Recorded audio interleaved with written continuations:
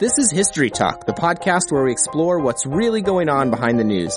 I'm your host, Patrick Patyandi. International free trade, and along with it, the movement of what are called American jobs overseas, have featured heavily in the presidential election of 2016. The label Deindustrialization has even been thrown around to highlight what has happened to places like Detroit, Michigan, Youngstown, Ohio, and Gary, Indiana. At the same time, issues of race and nationalism seem to constantly swirl along with these economic processes. The movement of jobs from one place to the next, and the effects that movement creates, are not new, however. On today's episode, we interview historian Jefferson Cowie, who holds the James G. Stallman Chair in the Department of History at Vanderbilt University. He's the author most recently of the book, The Great Exception, The New Deal and the Limits of American Politics from Princeton University Press. Let me first start with this idea of the Great Exception, leading from the late 30s and early 1940s up through the early 70s. Union density goes up, and then it goes down. Inequality goes down, then it goes up. Wages go up, and then they go down. So it's really this exceptional period, I'm arguing. He has also authored the books Capital Moves, RCA's 70-Year Quest for Cheap Labor, and Staying Alive, the 1970s and the Last Days of the Working Class. During this presidential race, Donald Trump and Bernie Sanders in particular proclaimed similarly staunch opposition to the Trans-Pacific Partnership Free Trade Deal, or TPP, that is one of President Barack Obama's key programs. Hillary Clinton, originally fully supportive of the TPP, has been pushed by her party to qualify her position. Presidential candidates have been trying to leverage some type of opposition to international free trade, which they blame for the loss of American manufacturing and thus the decline of many U.S. cities. For example, in March 2016, Bernie Sanders tweeted, quote, "The people of Detroit know the real cost of Hillary Clinton's free trade policies," and claimed that, quote, 43,000 Michiganders lost their jobs due to NAFTA, the North American Free Trade Agreement, a deal that came into being through broad bipartisan support in the 1990s, but which is now being pilloried on the campaign trail. In July, Donald Trump tweeted, quote, "To all the Bernie voters who want to stop bad trade deals and global special interests, we welcome you with open arms." Perhaps sensing an opportunity with many anxious Americans, Trump has also entwined nationalistic and racialized rhetoric in his professed answers to the challenges facing the United States. Our guest today, Jefferson Cowie, unpacks all of this to help us understand our political moment.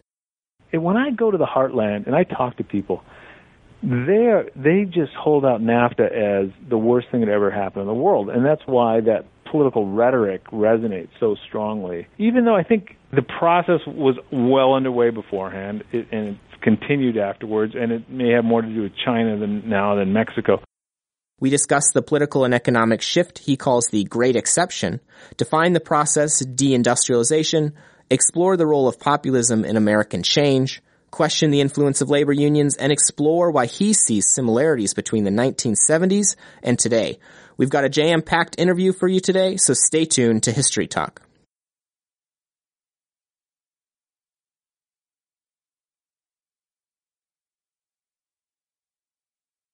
Jefferson Cowie, welcome to History Talk. Political candidates of all stripes really seem to look back to some kind of idealized economic past. We hear a lot of this in the rhetoric of the current presidential candidates, for example, right? But the reality here is a lot more complicated than they make out. So to start, I'd like to begin with your newest book titled The Great Exception, The New Deal and the Limits of American Politics, which I think can really help us understand the foundation of that idealized past that they're talking about. What were the core characteristics of the New Deal? And then maybe introduce us to what you mean by this quote-unquote great exception. Well, there's a lot going on to during this period to really boil it down quickly. But definitely, I think the shortest version would be this period in which a large number of working people were economically and politically incorporated into American life. You had a set of economic rights through the Fair Labor Standards Act, Social Security, and the National Labor Relations Act. And you had a party that was the Democratic Party that was explicitly making a pitch for the economic interests of working people. Led by Franklin Roosevelt, right? Franklin Roosevelt, then on through Truman, Johnson, Kennedy, and Johnson, and then it begins to fall apart. And I think that's the short version. But when people talk about it as sort of the glory days, we have to be careful because it was specifically the enfranchisement of white male industrial workers. Okay. And what do you mean by that? Who did some of these programs leave out other groups? Sometimes explicitly, as in the case of many of the New Deal programs. In order to get them passed, they had to exclude occupations that were dominated by African Americans, such as agricultural work and service and domestic work. The reason being they needed to win the South, the solid South, the white Dixiecrats, as they would be called later. And to do that, they had to exclude African Americans. And that was part of the package, right? And that's one of the reasons I see it as a very weak package, because it was based on exclusion. And was that part of this kind of great exception idea, kind of, if we're going to put this kind of in a broader, even broader context of a larger American history, what part of this kind of constitutes that great exception side of your book here? Right. So let me first start with this idea of the great exception. If you look at, as I have in the book, a few graphs of economic indicators of the post-war era, you see this really surprising hump or trough leading from the late 30s and early 1940s up through the early 70s. Union density goes up, and then it goes down. Inequality goes down, then it goes up. Wages go up, and then they go down. The amount of wealth the top 1% gets goes dramatically down, then goes way back up. So it's really this exceptional period I'm arguing. Now, what went into that? If you want to be a reductionist, you could say it was just the economic boom. But there's been plenty of economic booms in world history. And so my question is, why was this one shared better than most? Now, again, we just made clear that black people were left out for the most part. Right. So when I say shared, I'm not talking about some sort of social democratic paradise. Right. Yeah. Everyone equally, or something like that. Right. Exactly. It just means that when the state looked at a question, it wasn't just what's good for business; it was also what's good for working people. And then, so how does the question of race map onto that great exception? Well, in order for that to get passed, we had to exclude African Americans. And then when it falls apart in the late 60s and early 70s, one of the key drivers of politics becomes race. Okay, so that racial question lingers then, and you're saying it's going to be kind of one of the key characteristics for how this kind of New Deal sort of type of government is going to kind of fall apart? Exactly. Okay. Right. Yeah. So you have to basically, in order for like what Richard Hofstadter called a social democratic tinge to come to American politics, mm-hmm. to suspend this core variable in American politics, race relations. And you see that really as kind of the maybe the key variable, would you say? The interesting thing is the degree to which it really required a whole set of things coming together. Okay. And I think perhaps the easiest to grasp for most people is immigration. The question of immigration is animating politics today in a very, virulent way, I think. And it did in the end of the 19th century as well, all through the first decades of the 20th century.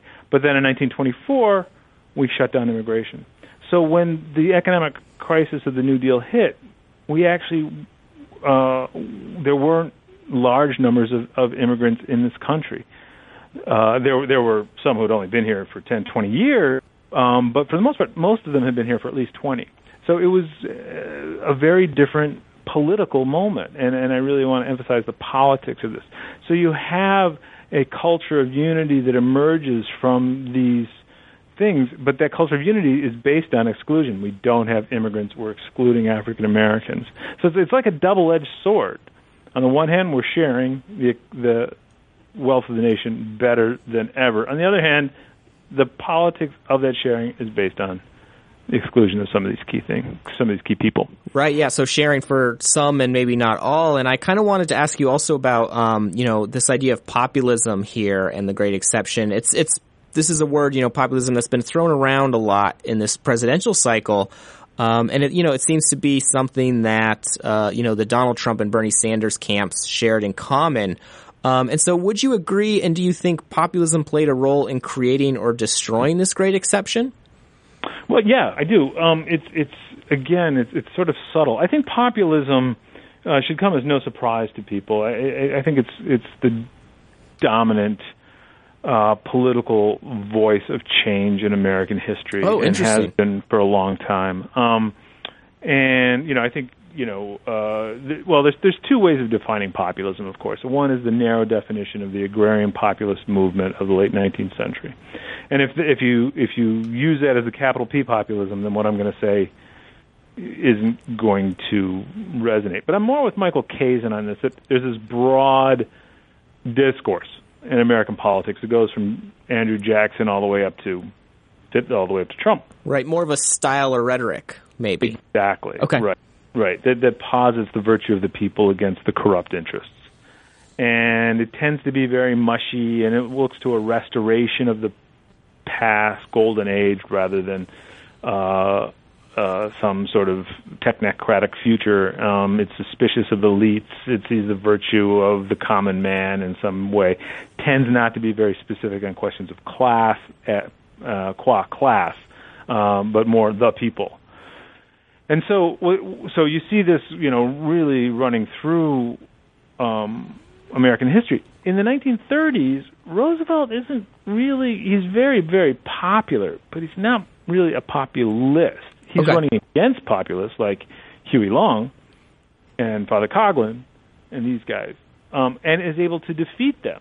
But he's able to do it with very specific technical legislation that does the trick. It's not sort of this, Donald Trump, we're going to, we have these crazy plans to do these crazy things. No, it's like, okay, here's the National Labor Relations Act. Boom. More kind of specific policy sets then. Exactly. More answers to specific problems. Right. Okay. Right. Okay. No, go ahead.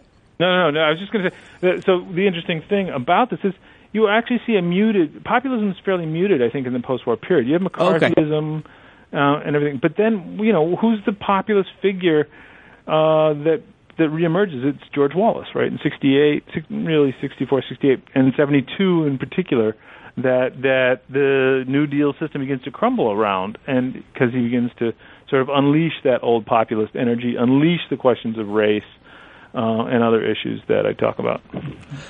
And so I want to move us along onto some other major issues here that I think are related. And so again, during this presidential election cycle here, Trump and Sanders had other things in common, right? And I'm thinking particularly when it comes to attacking free trade agreements. And so sometimes in different ways, right? They both claim that deals like the North American Free Trade Agreement, or NAFTA of the 1990s, and the TPP, the Trans-Pacific Partnership, but also places like China were taking away American jobs. And then even Hillary Clinton here, who has been for TPP and is now kind of adopting more of a Sanders stance here, has sort of changed her position a bit. But political candidates have also then thrown around this label, quote, deindustrialization, when we're talking kind of both about free trade, but also places like Detroit, right? And so as politicians are kind of want to do, they make this all sound really simple and also kind of a recent process. And so I'm wondering, though, if you can kind of help us define this term, deindustrialization. On one level, it's a process, right? But what has characterized that process? Can you kind of help us understand this term? Yeah, I wonder, I think this is a great question, Patrick, and because I think it opens up an even more complicated set of questions, which is this still a valuable term? Okay, great. Because it's, I've written a lot using that term, but I began to think maybe it's time to move on. But here's the deal. The first sort of use of this is actually during World War II, when Nazi occupying forces would deindustrialize conquered cities. They would strip it of its industrial power. And then, but really, we really don't begin to see this term invoked until the 1980s, late 70s, a little bit, and then the 1980s. And then it was synonymous with core basic industry, steel primarily, some auto, some chemicals, some oil, some things like that. But really, it was when the steel mills started going down, 78 through the early 80s, and then there's a big fight against shutdowns and these sorts of things. But it is an ongoing process that we see. There's these dramatic moments, say when they're blowing up a steel mill that looks like it defines it forever in someplace in Pennsylvania. Mm-hmm. But really what we're seeing is a much quieter process that's going on really throughout the 20th century of the movement of industry. Say the textile industry moved from New England to the American South in the first part of the 20th century up into the 1920s. So in capital has been mobile forever. But we don't really begin to see the massive impact on a broad scale until the 80s and 90s. And then when NAFTA is passed under Clinton in 93, implemented in 94, that creates this symbolic moment, the symbolic weight in which the Democratic Party has sort of codified globalization, the moving of jobs over abroad, specifically to Mexico in this case. But it becomes a political symbol. And when I go to the heartland and I talk to people, they just hold out NAFTA as the worst thing that ever happened in the world. And that's why that political rhetoric resonates so strongly with the Trump campaign and others, and Sanders. Even though I think the process was well underway beforehand, and it continued afterwards, and it may have more to do with China than Mexico. But NAFTA is it's a political moment where a lot of people felt like, okay, the elites don't care about us anymore. Mm-hmm. Do you think part of that was because, by the 90s, right, you said, the Democratic Bill Clinton administration is who ultimately signs this into law. Is it because both Democrats and Republicans are now kind of backing these sort of free trade deals that, it's the elites don't care about us anymore? Right. But the Republican Party is still getting traction on cultural issues. Both parties have really abandoned these people. There's a famous moment in 2008 where Barack Obama said at a fundraiser, I think it was in San Francisco, he said, you go into these towns in Pennsylvania and they were told it was going to get better under the Clinton administration. They were told it was going to get better under Bush. They were told, on and on, but it never did.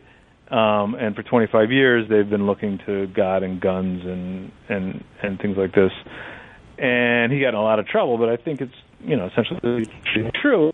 They're still in that situation. Nothing has really improved. And in fact, we now have just absolutely jaw-dropping information, including the fact that white working-class mortality rates are up, and they're dying earlier. There's a reversal of the historic trend of people living longer among white working-class men in the Midwest. It's just there's this demoralization that has happened. The Nobel Prize researcher who found this trend, he actually said he couldn't account for why this is happening, but he speculated that this is a group of people who had lost the narrative of their lives, which is just so profound. And so when you see somebody like Trump coming along and saying, I'm going to make America great, I'm going to restore everything, it resonates. Right, that's an appealing message, right? Right, exactly.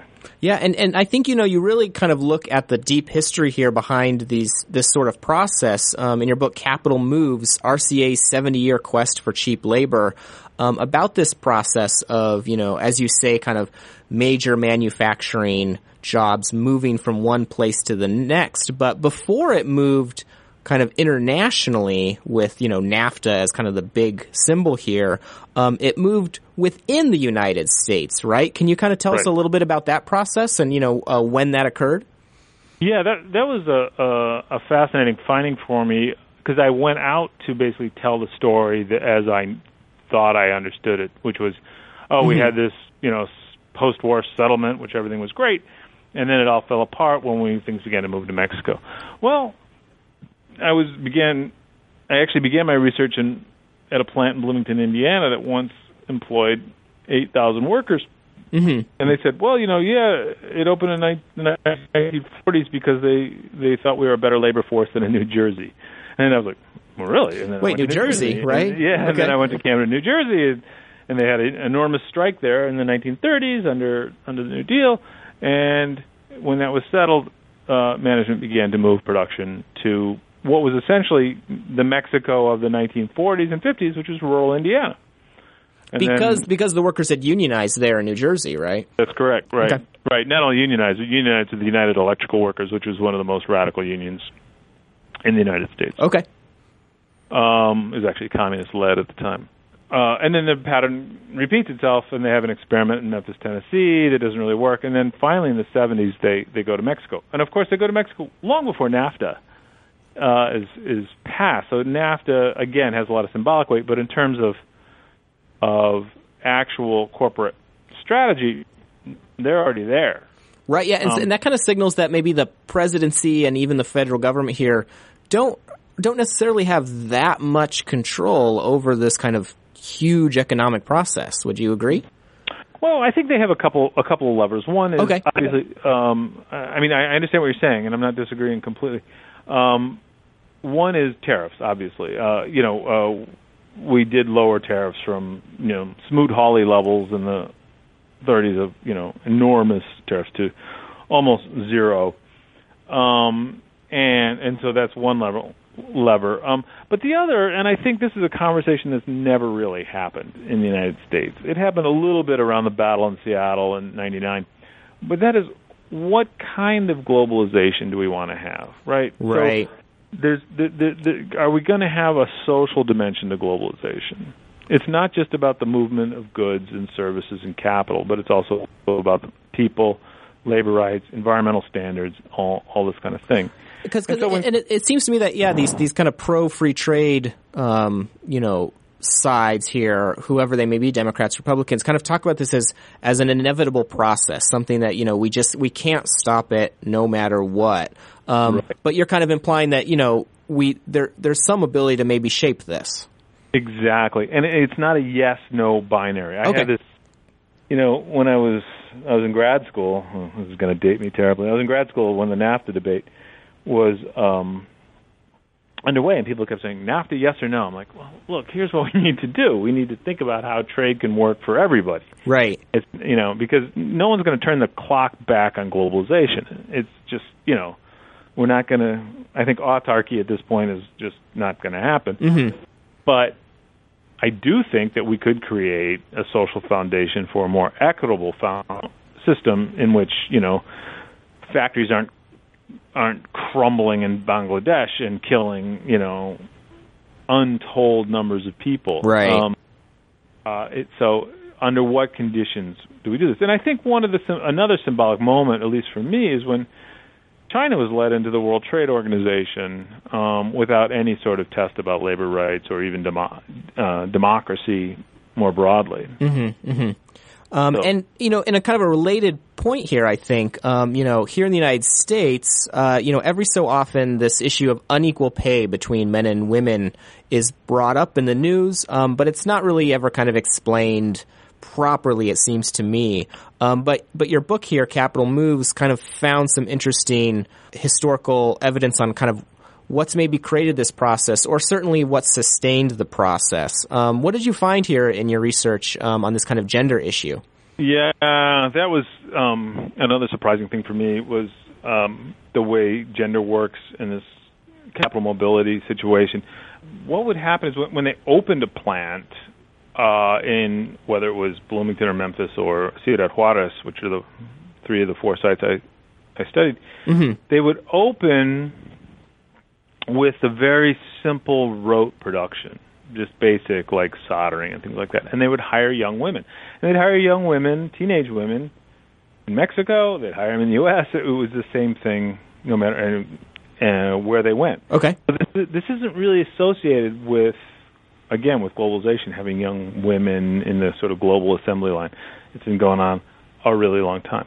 But then as production would develop, they would begin to bring in men and move men into the higher skilled occupations and things like this. It was very much based on a traditional domestic division of labor where women would go out into the workplace, but then when they became of age, they would allegedly, go back to the family and raise kids and whatever.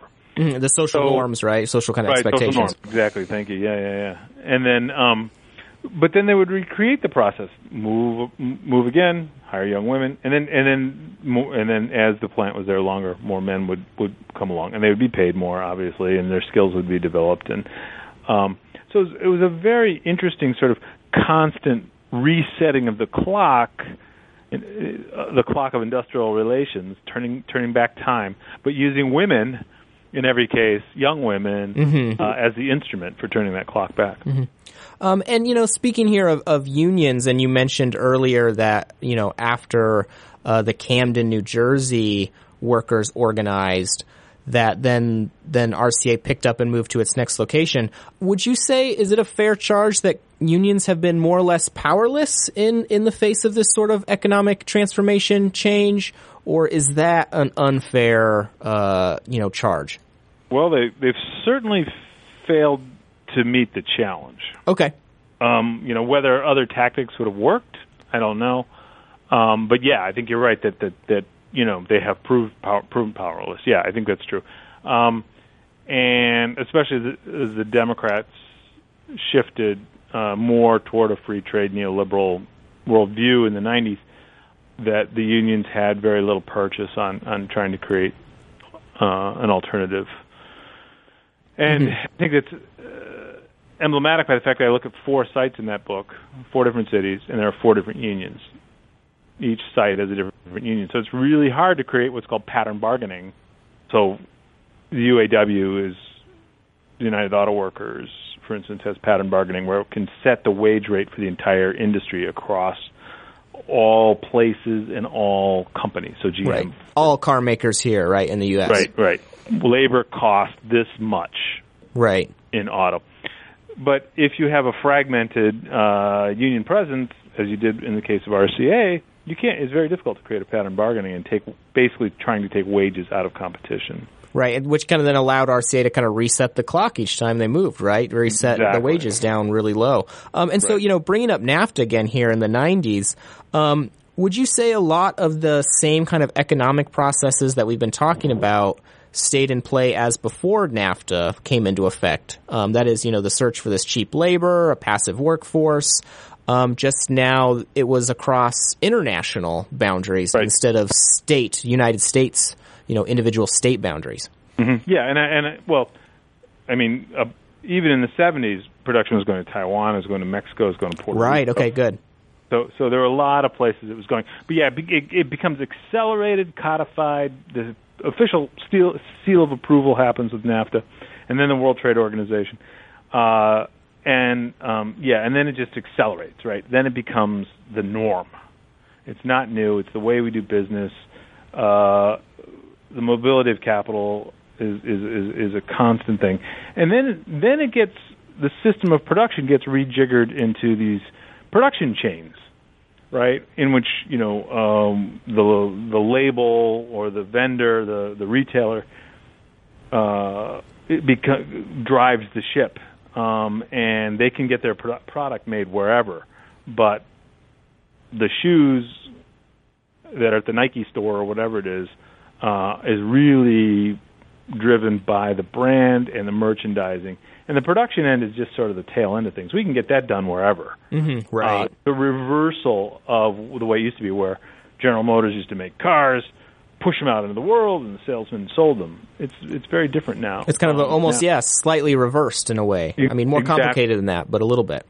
Right. You pull those sneakers off the shelf, and a whole series of things click into place electronically. Where some sneakers were sold in Columbus, Ohio, and then it's told all the way down out to Vietnam, where, okay, make another sneaker, and it eventually makes its way back to Columbus, Ohio. Right. And so these economic shifts we've been discussing, right, deindustrialization, these free trade deals, also held really profound political and cultural consequences for the nation that we've really been discussing a little bit already.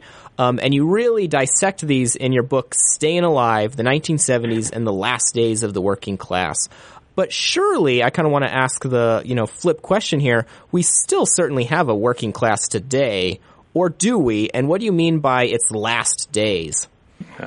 Not enough people ask me that question. I think it's such a great question. And the title is supposed to force you to ask that question. But the number of reviewers and interviewers who have not really attacked that specific question, I think. That's surprising. Okay. Has been troubling to me. Yeah. So here's my answer, though. You're right. There is a working class out there. We could measure it in a variety of metrics, and it's getting worse for them. Wages are stagnant.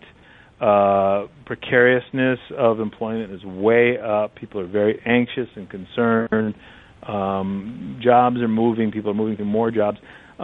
So the working class is right there. We could just sort of measure it. But what I mean by the last days of the working class in the 1970s is that it's the last time the working class existed in the public imaginary. Oh, okay. That are part of our civic life, that we had a place for them in how we considered political questions. So it's like you can measure a working class and say, "Yep, there it is." Right. That's by income or something, right? Yeah, right. Whatever. Choose your non-college, educate, whatever you want to. But unless we're talking about it, unless it's part of who we imagine ourselves to be, it doesn't exist. Yeah, this is really fascinating. I wonder if you might agree that, today you hear politicians really endlessly talking about how we really need to support the middle class, quote unquote, and that's the phrase. But I always listen for a politician to also include the working class, and they don't. Yeah, well, this is, of course, the great myth of America, right? That we're nothing but a middle class. That everyone's society. middle class, right? Right. Right. Yeah. But it is also interesting if you go back and listen or read about how people talked about themselves, presented themselves, the way reporters talked. They said the word working class a lot. Right. Okay. If a good example, the guy on the cover of that book, his name's Dewey Burton, and the book opens with a little series of anecdotes about him as an auto worker and his politics. He was on some talk shows and radio shows and things like this, and I went back to listen in the early 70s, right? In the early 70s, right? And everyone's the workers, the working class, it's all over the place, and now you don't see it. And even the AFL-CIO talked about the middle class, sometimes working families, but people seem to be afraid of this term working class. And if you look, depending on if you want to take a really crude metric, which is essentially non-college educated people who work for wages rather than salary, you're talking 50 to 60% of the country.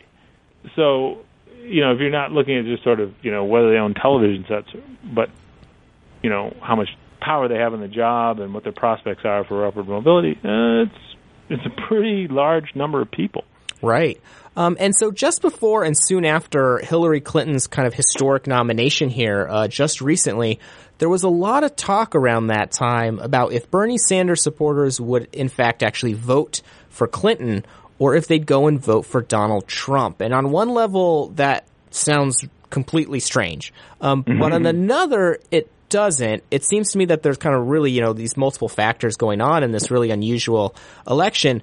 All of that has really made me recall a great quote from your book, Staying Alive, from 1972, from an unnamed trucker who, referring to his potential support for the Southern segregationist and populist presidential candidate George Wallace, who we mentioned earlier, the trucker said, referring to Wallace, quote, "I'm either for him or the communists. I don't care. Just anybody who wouldn't be afraid of the big companies."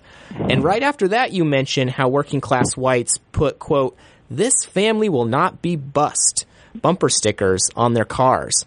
Now, not to necessarily draw a really direct, straight comparison between Wallace and Trump or Sanders and, quote-unquote, the communists, but is there a fair analogy here? Yeah. Can you unpack what you see going on there in this kind of 1972 election and this kind of 1970s moment? Yeah, I actually think there's a lot of parallels. There's the obvious parallels between Wallace and Trump, and Wallace's campaign slogan was "Stand up for America," and Trump's is "Make America Great Again." Okay, fascinating. Quite similar. But I think the other thing that's, if you want to get down to a more nuts and bolts level of this, is what you're in both cases, you're seeing a political party falling apart. And in 1972, when Wallace, there's an assassination attempt on his life in Maryland, and at that point, when he had to withdraw from the race, the Democratic Party was evenly split in the primary between Hubert Humphrey, the sort of old school stalwart Johnson, kind of Great Society liberal, McGovern, the kind of lefty, social democrat, anti-war guy who was, making alliances with the civil rights and the student movements and the women's movement. And then Wallace, who is kind of representing this heartland and southern white working class backlash. And so you have a fragmented party that's lost its narrative, it's lost its mission, it's lost its direction. And out of that, in this case, McGovern is able to, a different kind of outside candidate, a more Sanders candidate actually, is able to gain control of the party at a time that if the party had any kind of coherence, he probably wouldn't have. Well, it's the same thing I think now, mechanically speaking, that the Republican Party, it's lost its narrative, it doesn't quite know what it stands for anymore. It can only, sort of pound this anti-statist message so long and obstructionist message so long, and it's kind of run out of gas. And so it allows a fringe candidate like Trump to sort of rise to the top. And do you see a similarity here at all between, you said you do think there's kind of some similarity here between the 70s and today. Do you see some kind of similarities in the racial politics going on today with the kind of Black Lives Matter versus quote-unquote All Lives Matter, and then that issue in the 70s over, busing for school desegregation?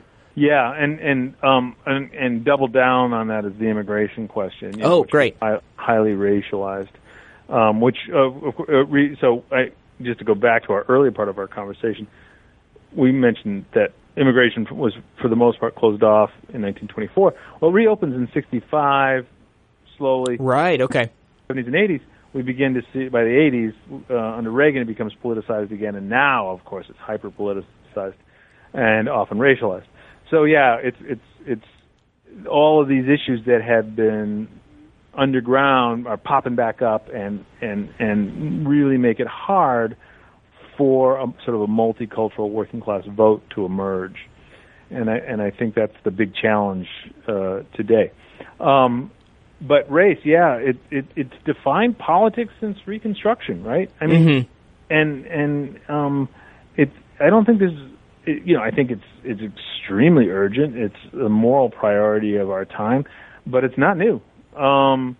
There's still a lot of work to be done. For a while, in the 90s, it looked like maybe William Julius Wilson wrote, The Declining Significance of Race, and it sort of looked like, okay, maybe economics is all that really matters. Right.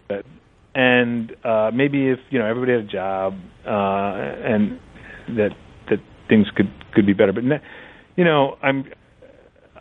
I think now we see, okay, race is sort of its own variable. I mean, when you're seeing police killing African Americans in the streets, you're like, okay, this is, its own thing, and it needs to be dealt with, irrespective of economics. Now, I think everybody having, in the post-war period, when the economy was really doing well, working people's expectations were rising, wages were going up, that there was more of a chance that people were going to share.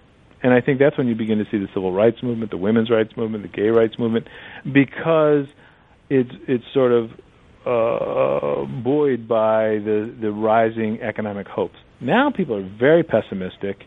There's much more of a zero-sum attitude economically, I think, about what's going to happen. I'm going to get it, or you're going to get it. Right. And, so that creates at the end of Staying Alive, I say, we move from a republic of security to a republic of anxiety. And I really kind of, if you're anxious, it's very hard to share with people who are not like you. I think that's a really insightful point. And so to move on to the last question about Staying Alive as well, and I've really wanted to ask you this for a long time. And so you focus a lot on popular culture throughout this book, as the title suggests. And so one of my favorites from the era of the 70s and 80s is Bruce Springsteen's song "The River," which is just crushingly depressing. But what are some of your favorite examples of pop culture from the period that you found really capture the spirit of the time? And then maybe if you're willing, do you see some kind of other similar pop culture pieces from our own time that are representative of this kind of time of maybe anxiety, as you put it? Wow, the 70s is so rich in popular culture. Obviously cinema and music, and it was really a fantastic time because it was a time of ferment and decline, and the questions of the 60s are bursting onto the scene in the 70s, and nobody really knows where we're going, and so that's a great artistic And I think moment. like urban problems too, in particular, really rise to the top. I'm thinking of like Taxi Driver and things like that. Yeah, all the Scorsese stuff, all the that's all about urban decline, and so what are my favorites? Well, obviously I have for a long time been an unreconstructible Bruce Springsteen fan.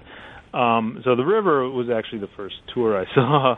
Oh, wonderful, great. Of Bruce, and then I took my son actually to the River Revival tour. Oh, that's great.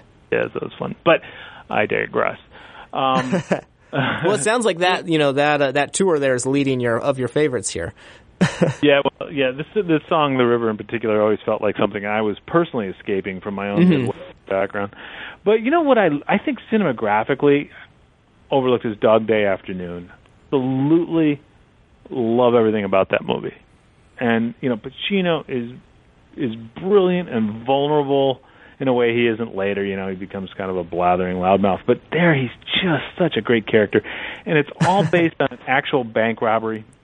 Like almost scripted, almost pulled right out of the actual events that happened, and just in an absurd set of circumstances with these ridiculous robbery where this guy's he's trying to finance a sex change operation for his male wife while his female wife is home. It's just it's just such a 70s kind of story. Everything is a ball of confusion, right? And I'm particularly fond of that. I also think Saturday Night Fever is just a great film. I really like that movie. It's solid. It definitely stands today still, I think. Yeah, right. And I think what's interesting about a lot of those things is there's sort of this mixing in the 70s cinema, this hope and despair. Almost everything has this kind of, are we going to get out of this place, or are we going to be stuck here? And that's the defining question of the 70s, I think, for a lot of people. And now, is that a similar question for today? I'm kind of thinking when you said that kind of hope and despair, it makes the thing that I kind of point to for today is The Wire, the series from HBO, is kind of representative and is maybe heavier on the despair, but certainly offers some of those moments of hope as well. Yeah, I love The Wire. I think The Wire is fantastic, and I'm a big fan of David Simon's work in general. And the interesting thing about The Wire, and I think it has a lot of 70s aesthetics, actually. Okay, fascinating. I think it is sort of, there are kind of Scorsese elements of that updated. But the problem in terms of hope for The Wire is you sort of have this stalemate where the cops are corrupt, the state's corrupt, the newspapers are corrupt, the unions are trying to do the right thing, but they're corrupt for the wrong reason. They're corrupt for the right reason, and the bad guys are corrupt. So it's all these sort of like corrupt institutions facing off against each other. But you have these moments of humanity in each group that are just really really quite lovely, right? I mean, when somebody like Omar, who's just comes across as this savage guy at first, becomes just this deeply humane person, it just can't be beat. It's good stuff. The thing that worries me about pop culture today is just this sort of apocalyptic stuff. You know, it's like the end of the world. You know, there's this, or the superhero stuff, which is kind of a constant, but it always looks for this, you know, outside force that's somehow going to save something, or, you know, I think we don't really have a narrative of how we deal with this. It's mostly fatalistic, I think. We're here, we're stuck, this is what it looks like. And you know, cast in the worst terms possible, really. Right, exactly. Right. Well, that's a fun point to end on, I think. So all our listeners have their homework set out. Go find Dog Day Afternoon and go watch The Wire if you haven't seen those two already. Jefferson Cowie, thank you so much for appearing on History Talk. I had a great time. Thanks, Patrick.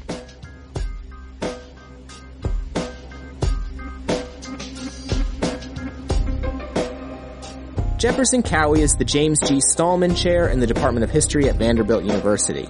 He is the author most recently of the book, The Great Exception, The New Deal, and the Limits of American Politics, from Princeton University Press. He has also authored the books Capital Moves, RCA's 70-Year Quest for Cheap Labor, and Staying Alive, The 1970s and the Last Days of the Working Class. And he has co-edited the volume Beyond the Ruins, The Meanings of Deindustrialization. This edition of the Origins Podcast History Talk was brought to you by the Public History Initiative and the Goldberg Center in the History Department at The Ohio State University in Columbus, Ohio, and Miami University in Oxford, Ohio. Our main editors are Stephen Kahn and Nicholas Breifogel. Our executive producer is David Staley. Our audio and technical advisor is Paul Kotheimer. Our audio producers and hosts are Patrick Potyandi and Mark Sokolsky. Song and band information can be found on our website. You can find our podcast and more at origins.osu.edu, on iTunes, and on SoundCloud. And as always, you can find us on Twitter, Facebook, and Tumblr. Thank you for listening.